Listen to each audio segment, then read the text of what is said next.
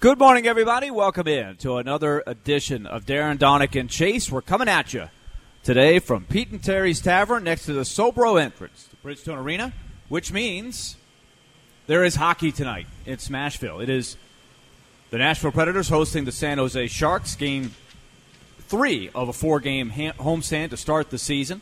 Nashville at 1-1. The Sharks coming in at 0-3. We're going to talk a lot about that game throughout the day. And we want to just put it out there right away that we have tickets to this game to give away. Tickets. But you got to come by Pete and Terry's Tavern and drop your name in the hat. Between now and 12:45, we also have another pair at 1:45. So come on in, grab some lunch if you want. We have the lunch specials that we always have. Good deals. A burger and a beer for $12.50. Yep. And you do not have to be present when we draw the tickets. So Nope. if you get here a little bit early, you can leave, and we'll put your tickets at will call when you win. And if you come in and you register right now, we have drawings at 12:45 and 1:45 in this show, but then Jared and the GM will draw at 3:45 and 4:45. All you got to do is put your name in the hat. Yeah. You're eligible for all of it. Yeah, so you got 4 chances if you get here before 12:45.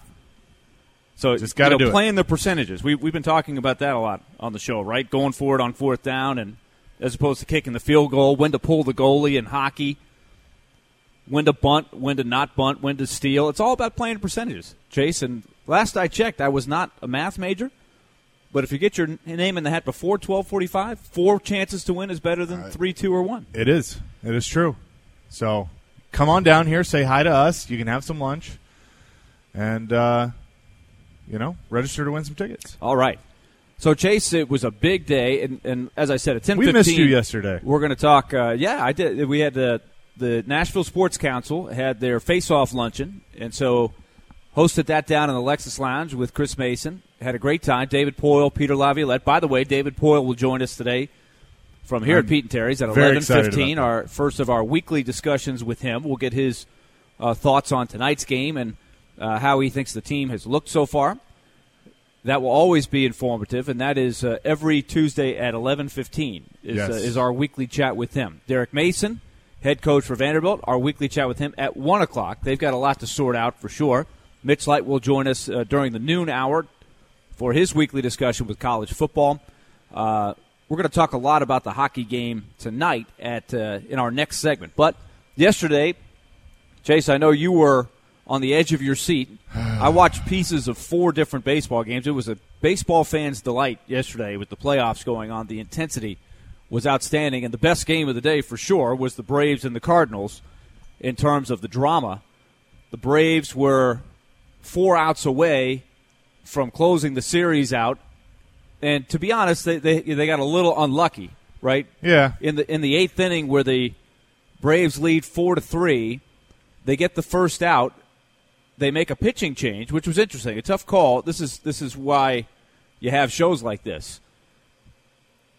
Because Brian Snitker took out a guy in Tomlin that had retired 4 straight. It had no problem at all. The 2 best hitters for the Cardinals were coming up, Paul Goldschmidt and Marcell Ozuna. And they went to Chad Green. Yeah. With 1 out in the 8th inning. Green throws a good pitch, broken bat. The bat breaks into pieces, but Goldschmidt hits it down the line for a double. And then the one that really hurt was after he got Marcell Ozuna for the second out. Yadier Molina, a bloop hit that Freddie Freeman almost caught. It was not a well-hit ball. Neither one of them. No. Both times, Green, what are you going to do? He made his pitch. He made a good pitch. Weak contact, but he gives up 2 hits, and the Cardinals tie the game. Do you think Snitker made the right move I know you're in a position to try and pad your lead, so he pinch hit, but do you think Tomlin should have gone back out? Because Tomlin was pitching so well that I was thinking, okay, you could get a couple of innings out of him. Yeah, well, they did bring him out for the 2nd inning. He pitched the 7th. That's right. Brought him back out for the 8th, and he got the first guy out. Colton and then Long. You go to Chad. Yeah, and then they went to Chad Green to face the 2 toughest hitters. So you can tell that I'm still distraught over this. Well, that was one of those games where a lot goes on, right? The Braves had so many chances. They couldn't get the big hit. The Cardinals had interesting things. I mean, the Braves have been all over Carlos Martinez in the series, and yet they still went to him. Right. And they lived to tell about it. I thought for sure the Braves were going to get to him again when Acuna got the leadoff double in the top of the ninth or the top of the ninth. And it really, if it hadn't been a ground rule double, it would have been probably a triple. I mean, he would have easily gotten to third. The thing that drove me nuts is they load the bases twice, don't get anything out of it, and then Acuna gets all the way to third and they can't bring him home. And he got on base with no outs. That's just tough. You're not going to win baseball games. And it's Freddie Freeman. Freeman up there with no outs. But Freddie Freeman has just not been very good, and it's scary because he's usually Captain Clutch. But it's interesting that it's what the beauty of baseball is. Yeah. Until you've taken the lead, you haven't, right? Right. But it is frustrating. That is, they put up a stat yesterday: most strikeouts through 2 games in a series by any team in the history of the game. Every one of them for a team was since 2013. Right. And all but one of them were since 2017. So the rising rate of strikeouts, the pitchers are good. Yeah. The hitters really don't adjust, but I will say this. It is hard to put the ball in play against Andrew Miller, right? Especially lefty on lefty. But it was disappointing to have your best hitter up there, bases loaded now out, and not get anything. Mike Foltynewicz will pitch Game 5 for the Atlanta Braves, so... Is it Flaherty for the Cardinals? I haven't seen what the Cardinals are going to do, but yeah, Flaherty. I have to believe Flaherty, right? And that's tomorrow, so they do get the day off. And they've moved the start time of that game to it'll be 4:02 Central Time. Let's see if I leave here, right? You'll be in Dalton, Georgia. I told Ryan Porth last night. I said, "Listen, if Darren McFarland wasn't out with getting his knee fixed, you best believe I would be in Atlanta for Game 5." But yeah. By the way, Darren McFarland, as we speak, going under the knife for the meniscus procedure to repair the tear. Yeah. Should be a quick surgery. Hopefully a quick surgery, and hopefully not out long. But we are keeping him in our thoughts today. Yes. And Pete Weber has suggested sending milkshakes to the to the hospital room where he is right now. That's a pretty good idea when you get down to it. I think a milkshake would make him feel better for sure. Yeah. So the Nationals also force a Game 5. So the National League has 2 winner-take-all games tomorrow, which will be great drama, especially between games for the Predators. That's good for me because I get a chance to sit back and watch both of them. I love games like that. I give full marks to the Nationals for coming back in and getting back into the series after being down 2-0. Ryan Zimmerman, longtime National, the senior member of the team, hits a big 2-out, 3-run homer to turn that game around and give them the cushion that they needed. Max Scherzer came through for them. 7 tough innings.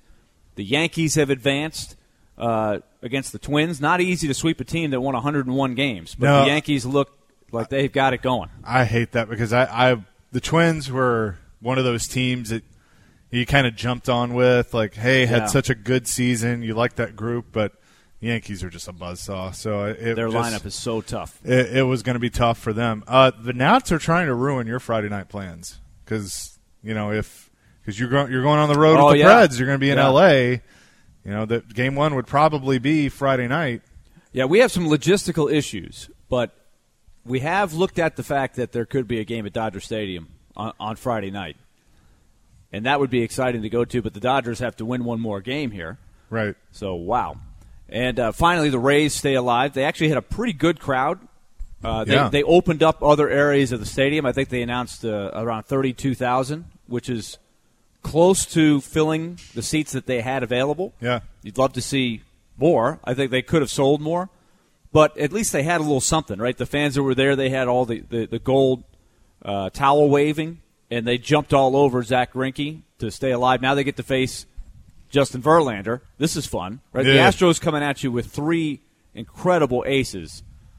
But the Rays will try – that's the one game going on today, try to stay alive for the Rays. Yeah, it's look, that was a fun game to watch yesterday. We had it on during the show, and it started with about an hour or so left in our show. And the Rays get on them early, and and just start chipping away and then end up taking a big lead. So good for that home crowd that they're going to get 2 games at least, and well, I guess 2 games is what they would get, but see if they can force a Game 5 and go from there. But facing Verlander is going to be tough. That won't be easy, for sure. I don't know about that. But here's the thing about the Rays.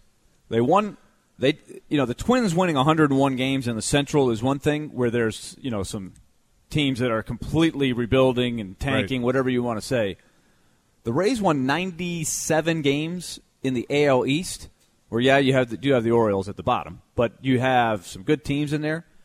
They have got a ton of arms that you've never heard of, but they just keep coming at you with one guy after another. They go, who is this guy? And he's throwing 99. He's got some wicked curve. They've got the no-name pitchers that can shut you down. So I give them a chance. I give them a chance today, but we'll see.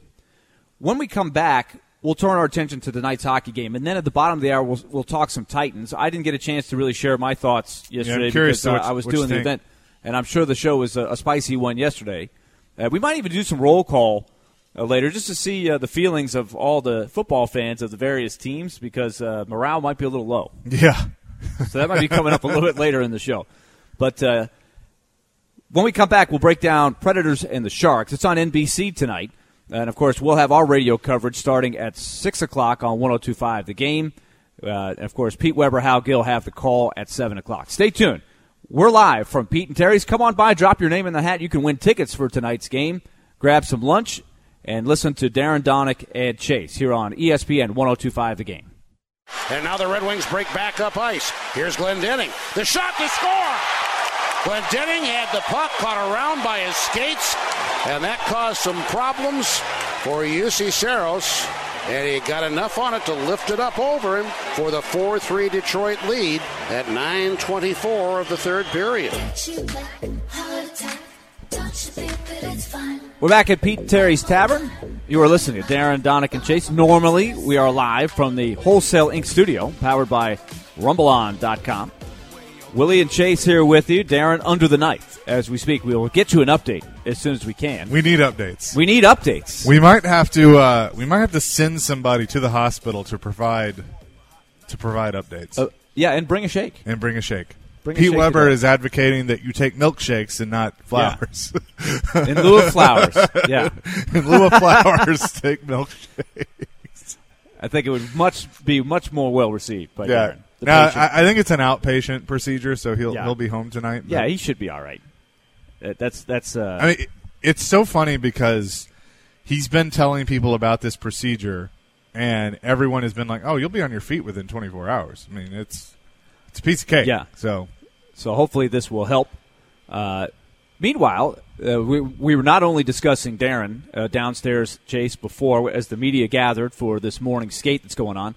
You heard the call by Pete there. A tough loss to the Red Wings. It's just a puzzling thing. The Red Wings, everything that can go wrong seems to go wrong when the Predators play the Red Wings. Once again, if you look at the overall chances, the overall shot attempts, all that stuff, widely in the Predators' favor. But the opportunistic, and give the Red Wings full credit. They turned right around and beat the Stars the next night up in Detroit. And Anthony Mantha had another big game. But the Predators come up short against the Wings.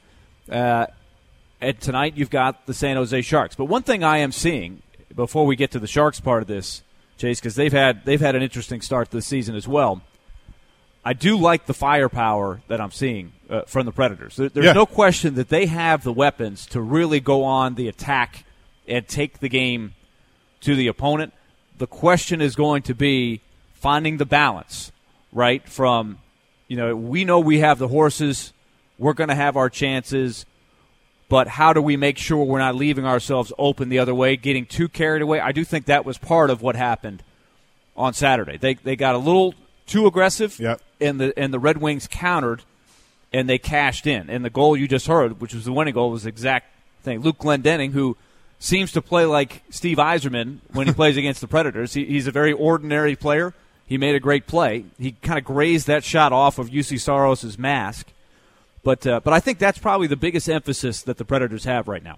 Yeah, I agree with that. And Tyler Bertuzzi had a heck of a game as well. Yeah, those guys. That first line, that is a legit excellent line. Bertuzzi, Larkin, and Mantha. So I talked to Kyle Turris after the game, who I thought, even though they played lost, a good game. Kyle Strong Turris game. had one of the best games I've seen him play in a long time. Strong game. That whole line was really good. Agreed. And I said to him, I asked the question in a, you tell me if I'm seeing something wrong.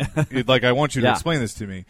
But I feel like this season in 2 games, and even going back into the preseason, they are moving the puck much more. And it seems like it's crisp, it's faster pace.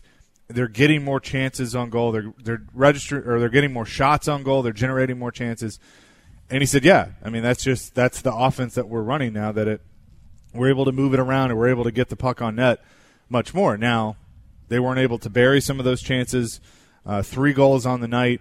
That top line with Matt Duchene, or I guess top line A, B, whatever you want to call it, with Matt Duchene continues to generate, but. I really like what I'm seeing offensively out of the Predators right now, because I feel like this is a unit that they have the talent at forward that they can score more goals, that you can open up a Victor Arvidsson or a Philip Forsberg to really hone in on that talent. I mean, they both have 2 goals apiece. You know, it was, okay, who's going to be the first Predator to get 40? It could be both of them. And I know we got a long way to go, but they are both already tallying goals. So, it's a weird stat that Peter Laviolette is 1-10 against the Detroit Red Wings during his time with the Predators. If I would call you a liar if you told me that and I didn't know it already. Like I'm floored by that. But sometimes there are some teams that you just struggle with for whatever reason because of luck, or it's hard to explain. It's puck luck. That's what it is. And that puck the other night was bouncy. I mean, it was bouncing all over the place. And sometimes you get bad bounces and. That's what happened. Now they can turn it around tonight against San Jose. The power play does break through. They do score on the power play, which was huge. Good. And I asked Kyle Turris about that, even though it was the other unit that was out there, and he kind of laughed it off. Like, listen, we're done worrying about that. Like, we have confidence. We really like it. I agree with that approach. I do too. Think it's very fresh. You got different combinations of players, different concepts. We were talking to AJ Malesko last week. And she said sometimes when you just restart, you got different people, different ideas, everything resets, and that confidence starts over. I sense there's a lot more confidence right now within the room on that. I never realized it at the time, just because I don't look at things as closely as even you would, being the play-by-play. But now with Dan Lambert and his system and how he's setting things up with only one defenseman. And then adding Matt Duchene, you're able to put Victor Arvidsson in his natural position. And so he's in the slot, he's on the hand that he should be shooting from, and everything just feels a lot better, and it's moving smoother. I mean, it's the way they are moving the puck around is just, it's fun to watch. And then you have Duchene hovering around the goaltender, and that's creating those chances. So I feel like that's a lot of it, and they have their confidence back. So that was good to see, and we'll see it again tonight against San Jose. I think Kyle Turris is right there on the door of scoring a goal. And once that happens, I think that's going to be huge for him and his confidence. But I can tell he's a different Kyle Turris. It looks promising, for sure. And when you have those 4 lines, I do think it's hard for other teams to account for all of them, right? If you say, all right, let's focus on stopping the first line, whatever you deem that line to be. Okay, well, we got to make sure we count for that second line as well. That's where Turris's line – what do you have left? You better have some pretty good defenders to handle that line, because Turris, Grimaldi, they come at you. Calle Yarncrook, they had good chances. So that's how it's designed to work. And then Bonino's line is more of the checking line that should chip in some offense as well. Now, tonight, they're facing a team that's 0-3. Which is dangerous. Oh, my goodness, it's dangerous. I don't like this timing at all. For how the Sharks come in here, because they're going to be about as desperate as you can be for the 4th game of the season. They've been ripped twice by their arch rival Vegas. Mm-hmm. They also lost the game to the to the Ducks, which I'm sure does not sit well with them. They get Evander Kane back tonight, who was suspended, so they will get a lift from that. I just think you're going to see a very focused team. It's going to take an excellent effort by the Predators to win this game tonight. I like the focus of the Preds, though. I mean, even in the loss the other night, you've been in the locker room after wins and losses. You know the difference. But the other night I was in there, and it's like, okay, they were down that they lost. They knew that they probably should have won that game, and they had a better team than Detroit. But it wasn't just this defeat, of like just really down in the dumps. They're still very confident in their abilities, through 2 games. I mean, it's only 2 games. It's a long way to go. And so I like the way they're playing right now. Got to see that tonight, to your point, because San Jose is going to be hungry. They don't like the position they're in, being down and haven't won a game yet. So it's a dangerous situation, but I like the Predators in these situations, especially as we've talked about throughout the offseason and training camp. There's something about this team right now. There's just there is a vibe they're giving off that they know what they have, and they have this confidence. So I like them in those situations, and we'll see what they have tonight. This will be, and this is no knock at the Wild or the Red Wings, but this will be, especially considering in the preseason, right? Yeah, I know where you're going. You don't play the Lightning when they have all the Lightning players in there. You don't have Carolina playing all their players. So this will be the best team that they have played all year long to this point, right? Same will be the case when Washington comes in there on Thursday. So I think this will be a night where the Predators are going to have to ratchet up. They're going to have good attention to detail, right? And as we said, you're going to get the absolute best that the Sharks have. They do have some guys banged up, the Sharks, but again, the Sharks, they don't want to go 0-4, right? They're going to be ticked off. They had a ride over here all the way across the country, and they don't have, they are going to be itching to get back out there and get their season going because they are a talented team that is too good to be 0-3. I'm going to be honest with you, though. I really like how this schedule is set up through the first 5 or 6 games for the Predators because, you start against Minnesota that they're okay, but they're not great. And then Detroit, okay, not great. San Jose, good. Washington, pretty good. Good. Very good. You have a mix of, and then L.A., not very good. Vegas, pretty darn good. Really good. So you have a mix, and the reason I like that is because we've seen in the past that there have been times with this group that they play a weaker team and they almost play down to their competition a little bit. Now that you kind of have it mixed up, you almost have to look at every game as like you're playing, the Golden Knights, the Capitals, the best, the Tampa Bay Lightning, the best in the league. And I understand that you're not going to be perfect every night. That's a part of playing 82 games. I think UC Saros would be the first to tell you that he was not as good as he can be. He wasn't, on but Saturday. It was it's the first just a combination game. of a lot of things. Yeah, he was victimized. There was a couple of bad bounces in there, but I think he definitely could have been better, just like everybody else. But I think his defense could have been better in front of him too. So finishing what we started. Yeah, exactly. Well, I think the finishing what we started. I think the key is attention to detail. In particular, when they go on the attack, making sure they rotate back and don't give up odd man rushes back the other way because we know San Jose will kill you if you let them do that. Now San Jose, I think, will have a different attack too. I think they'll be more aggressive.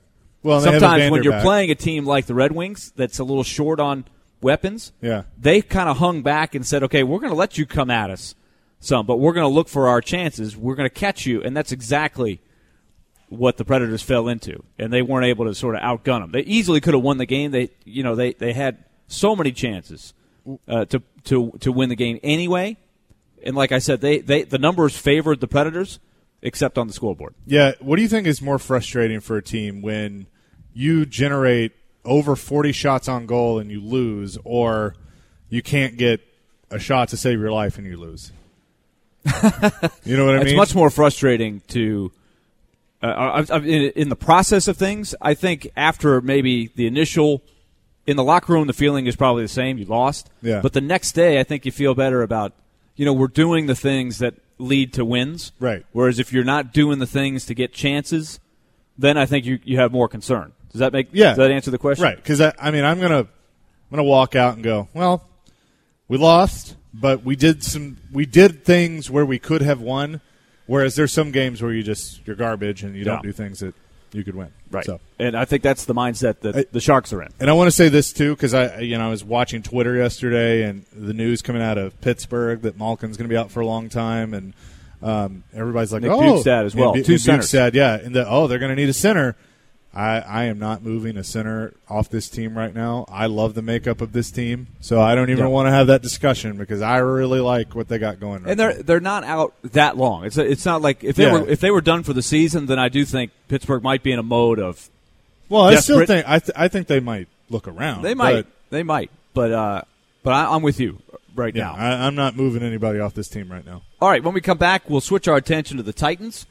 And I'll give you some of my thoughts from the game on Sunday, and Chase can fill me in on some of the discussion yesterday. A lot to continue to analyze with this team. Stay tuned. We're coming back to Pete and Terry's Tavern here on the Sobro side. Darren, Donick, and Chase. Mike, what would you say to the fans who, when you were hired, it was about raising the bar and raising the level, and see the inconsistencies and want to throw their hands up and say, this is the same old Titans? What would you say to those fans?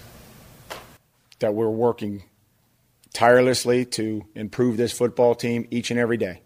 That when I come to work to the detriment of my family, I think about this team when I'm here, when I'm not here, that we're going to improve. That our goal is to improve every day, to put guys in positions, to coach these guys, to let them be in position to help the team and play with great effort, play with great fundamentals, but most importantly, win. Mike Vrabel yesterday at the press conference, and after the press conference was over, as most of you know now, they did make a change at kicker. They released Cairo Santos, and it will be Cody Parkey. According to reports, that not takes made that over official yet, but also cut David Quesenberry. Right, sometimes the roster just gets squeezed. That's what happens. I think what probably ends up happening, because last week they put David Fluellen on IR, so they only have 2 running backs on the roster. My guess is they had to cut Quesenberry because they had 11 offensive linemen. They will probably, my guess is, bring Dalen Dawkins back off the practice squad to have 3 running backs. And then, of course, sign reported to be Cody Parkey, known as the Double Doinker. Yeah, previously with the Bears. Yep, that's a very interesting move. You got to take what's out there. Yeah, what else is available? So you heard it yesterday. Mike Vrabel definitely pressed some in the press conference. Mm-hmm. I like that answer right there. It's not his fault that they decided to make the change from Mike Mularkey to him. Right, that's the job he was hired to do. I think he's doing the best he can. I think there's a lot of things that he does very, very well. That's a really good point by you, because you know what? I haven't really thought about it that way before. Yeah, it's not like he's been waiting in the wings, sitting next to Amy Adams Strunk and saying, "Hey, I can do better. I can do better." The job came open. Yeah, and he took the job. And he had the relationship with Robinson from their days in New England, and those connections. But you're right. I mean, it's not like he. At least I don't know this. I don't think he did this. Like, he picked up the phone and said, "Hey, I played the Titans twice. I could be a better head coach. Hire me." I don't really think that's how it went. John Robinson felt that the system that was in place wasn't good enough, even after winning a playoff game, and they made a change. So you're right, and I think that Mike Vrabel he's had to learn as time goes on. He's showing, though, that he doesn't have a lot of experience as a coach, and it's starting to show.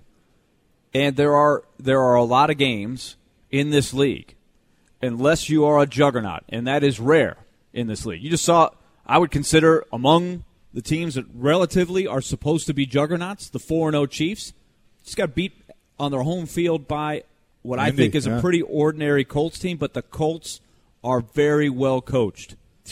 They do the little things. Frank Reich. They are really good at the little things. And Jacoby Brissett is not spectacular, but he is playing some smart, winning football. They are figuring out ways to win.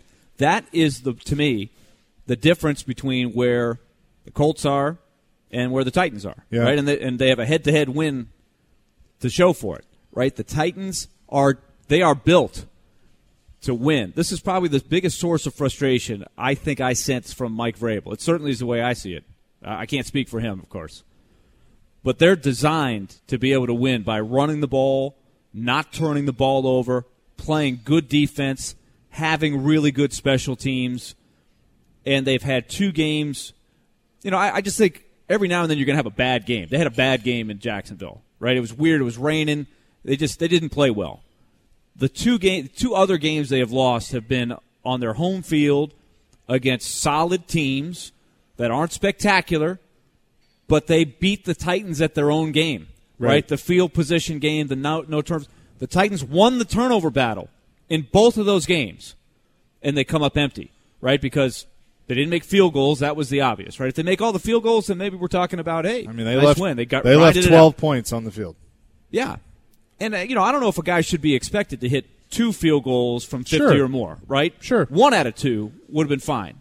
But you got to make the other 2. The 30-something field, you cannot miss those. Those cannot be missed. And you have that's why he doesn't have a job. I didn't blame Mariota for much yesterday, which probably comes as a shock to you, but I really didn't think it was on him. But you do have to have some awareness of where the line of scrimmage is, and it was so close that it really could have gone either way. They ultimately, I don't like the way that rule is interpreted. Yeah. How in the heck are you supposed to tell where he was right when he released the ball? And they were also very hazy on what is release the ball. If a foot is behind the line, he's good, right? The way that Gene Sarator said it is that if any part of his body is behind the line when he releases the ball, then he's good. Right. Now, the problem is he's running towards the line. He's got momentum going. He plants his foot right on the line of scrimmage. Right. So to me, that should be the rule. Because you can tell where a guy plants his foot. When a guy is in the air and the ball is being released, how in the heck do you know when especially, you don't have a camera on every yard line to look down the line. They did not have a good look at it at all. That was the problem. And that was the problem, and so that's why they right. So that's a huge play. When I watched it in real time, I was like, oh, he's past the line of scrimmage. That was my initial reaction. Like, he's past the line. I think he probably was when the ball actually left his hand. Yeah. Just trying to deduce, right? Where is his foot when he plants it? Because when he plants the plant foot, the ball's still in his hand. But his momentum is carrying him forward. He lands, like if the line of scrimmage is the 11, he probably lands on the 9. Because he's running and he jumps as he throws it. So it's reasonable to say by the time the ball leaves his hand that he's over the line. At least certainly not enough to overturn the original call. But to me, the rule should be where you plant your foot. I agree. I would agree with that. Because that's much more easy to assess if it's a reviewable play. I mean, if you're in the air and you don't have a camera right down the line, how in the heck are you supposed to review that? I think that's a fair look. So, anyway, that they didn't catch it. They had some bad breaks in that game, too. The holding penalty against Jack Conklin is in this day and age, it's what they're calling. So I see what they called, but is that you could call something on every play like that. Which one are you talking about? Well, the 2 plays before, Derrick Henry scores. Okay. Right up the middle, touchdown. It's 14-7 Titans. You got all the momentum in the world. You're going to go win that game. Right. Holding on Conklin drives them back, and they still scored on Mariota. And the first play of the game, they called the hold on Lewan. Right. And now that one I had a problem with from Lewan's perspective. Yeah. Okay? And so I think Taylor Lewan, I know how badly he wants to come in there and do his thing and be a difference maker, but that is I just threw I put my forehead in my hand when I saw that play because he's right out in the open. He grabs the guy's jersey. There's no reason to do it. Right. No reason. And his guy is barely. His guy is not rushing. His guy is not. The ball is in the air. The guy is trying to release to go after the running back that he thinks Mariota might be throwing to. Now, because there's a I don't know if it was Lewis or Henry is leaking out for an outlet. That's where the guy was going, and Lewan held him from trying to get out there. And he admitted There's no reason to do that. He went through the play after the game and explained exactly what he did. So I'll give him credit for that. That's a bad play. It is. First play of the game. It is. And then not only that, he sprints down, which is good hustle, but then he does exactly what he did in that game, the Raiders game. He bowls the guy over after the whistle. He could have gotten a flag for that as well. So that, and then comes out after the game. He didn't have a great game. No. Right? And it was not a good return. And I'm trying to give him some slack because he hasn't been able to practice, hasn't been with the team. You got to give him a little time. But then he's the one out in front of everybody saying we got to play better and this and that. I did not like that at all. Talk about hey, I need to do better. I'm going to get better. I've been away from the team. I hurt the team. But don't start talking about how everybody else needs to do better as well. Right. I didn't like that. I didn't think that played well. Number in one, my mind anyway. He wasn't the only one that said things like that. I mean, you're seeing frustration out of a lot of the but he hasn't been there. I know. I understand. He did that to himself. He hasn't been there. He's been there for one game and then starts talking about everybody's got to do better. But the media knows that he's going to give an answer, so they're going to ask the question. Sure, he does. But he can handle himself differently there. He can, when you but he start won't. the game, when you're talking about we have to do the little things better, and you go out on the first play and do that? And then you get on Twitter and have a Twitter contest. What is going on with that? With Shaq Lawson. That's just not how you...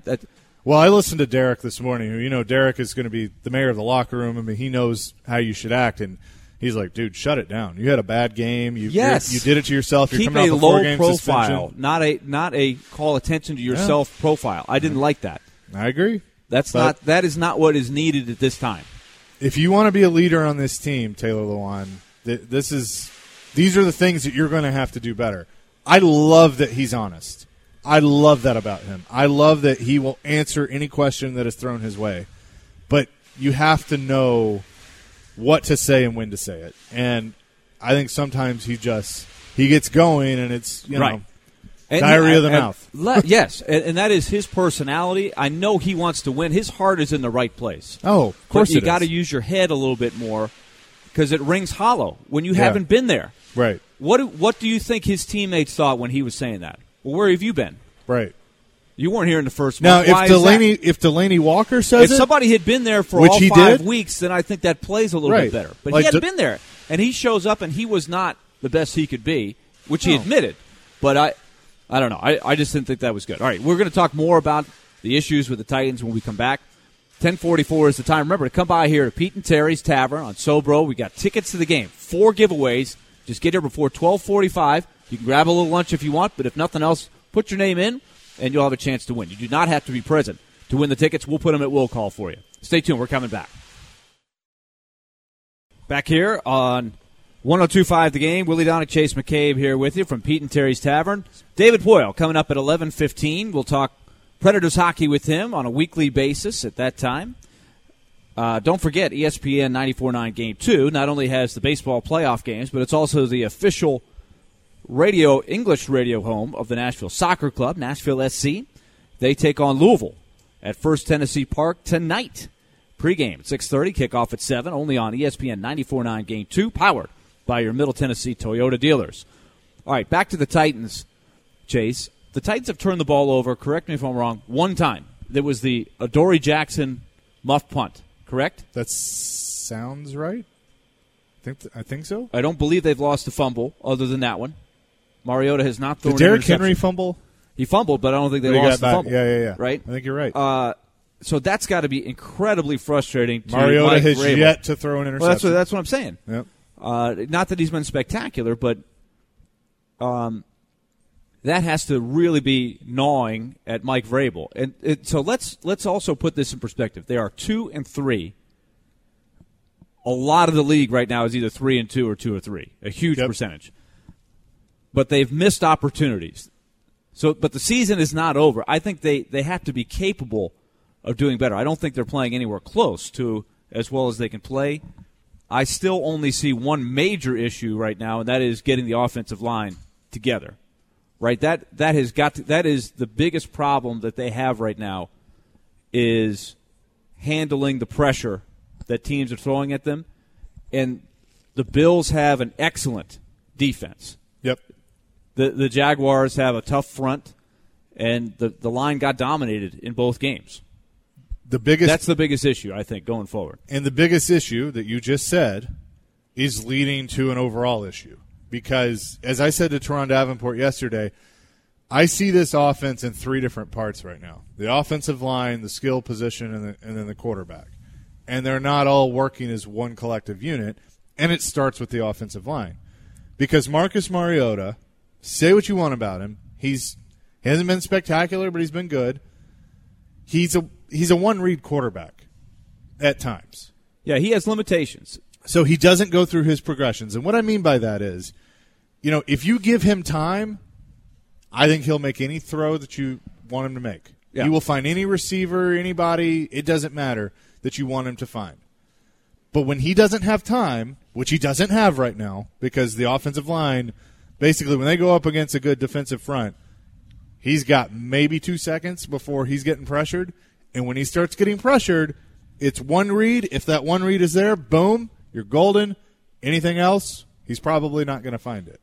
And that right there leads to all the problems with the offense and how the offense can't get going. So then you have Taylor Lewan and Delanie Walker and others saying after the game of, they're frustrated and it's been the same inconsistencies and this is what it's been like since I've been here.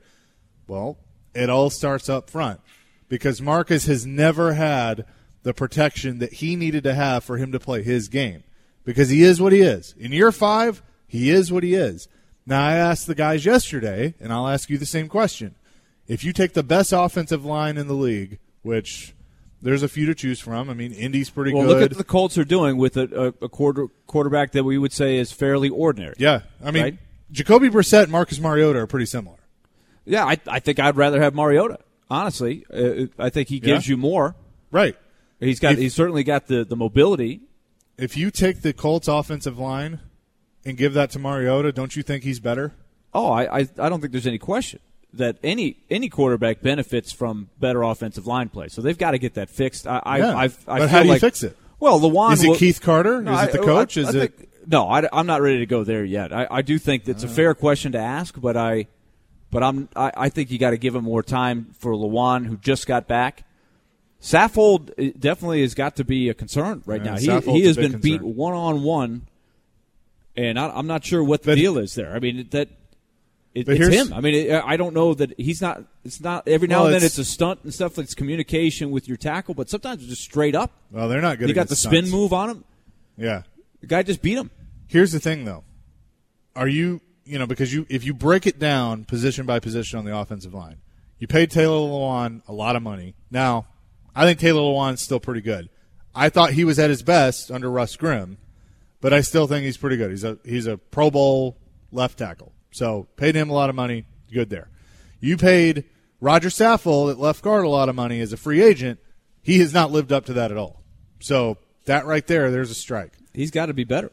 The center, Ben Jones, you just signed him to a contract extension. Has he been spectacular? Well, the line as a whole has not been good enough. I know. So I don't.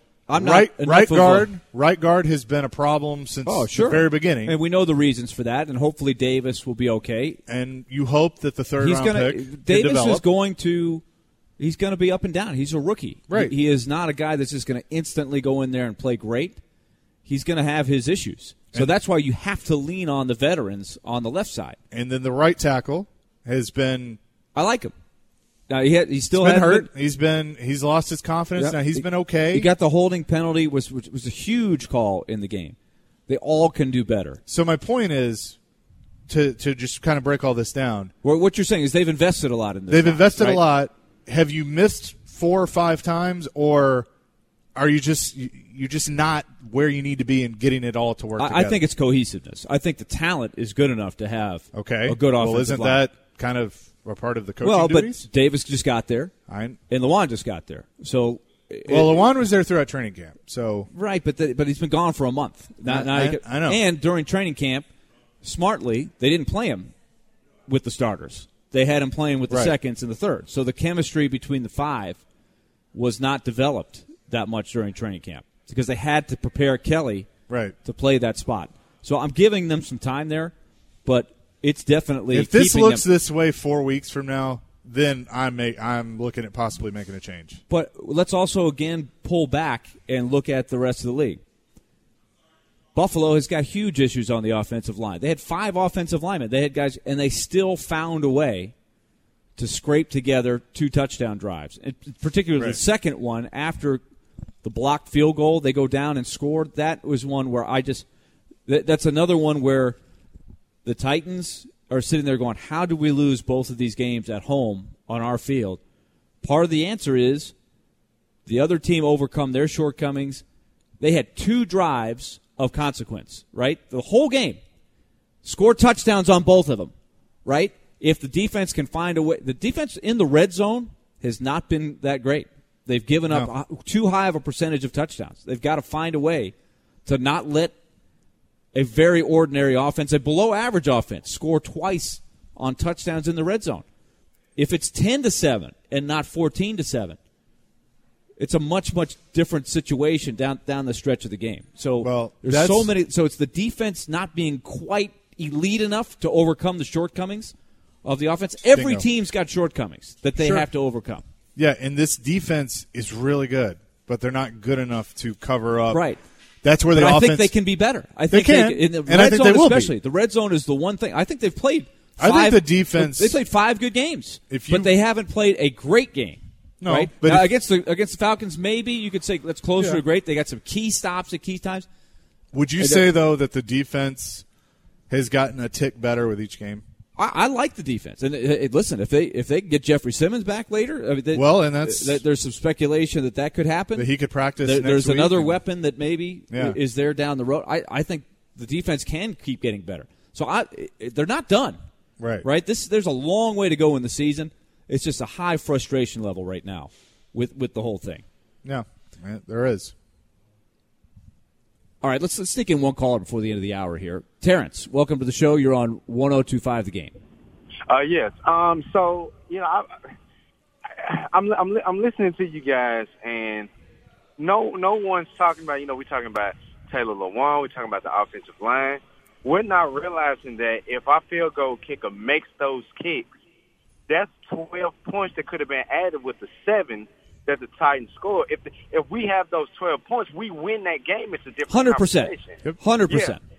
So why aren't we? Listen. They if he made the one field goal in the Colts game, right, they could have won that game. Right, he missed one in that game.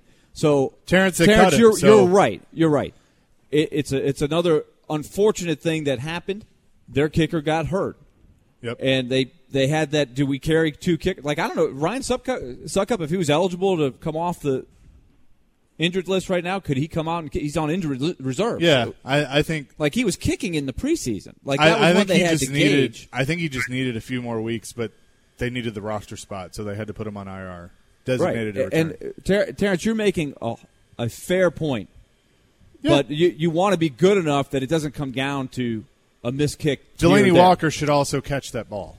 Well, there's a lot of them. There was 2 or 3 throws into tight windows where it's a catchable ball, right? Where they're not making the catch. So Terrence, or the throw is a little bit off. There's always that. That's what I'm trying to illustrate. It's so close between winning and losing in this league. They could be, and this is the thing that is a trap. They could be 3-2. Could even be 4-1 if all the little things went their way. And I agree. If they made all the kicks, right. Because I agree with Terrence, but there are some other things they could have done to prevent that. But so you're right. You can't. You're frustrated, Terrence, but trying to keep it in perspective, they're close to where they want to be, and there are some things out of a coach's control. The coach can't control. You can just put them out there. You got to make the kick, right? It's like Delaney Walker said. So fair point. Thanks, Terrence. All right, thanks, Terrence. When we come back, we'll start looking towards David Poile. We're here at the Sobro entrance in Smashville, Pete and Terry's Tavern. Stay tuned. Hour number 2 is coming up.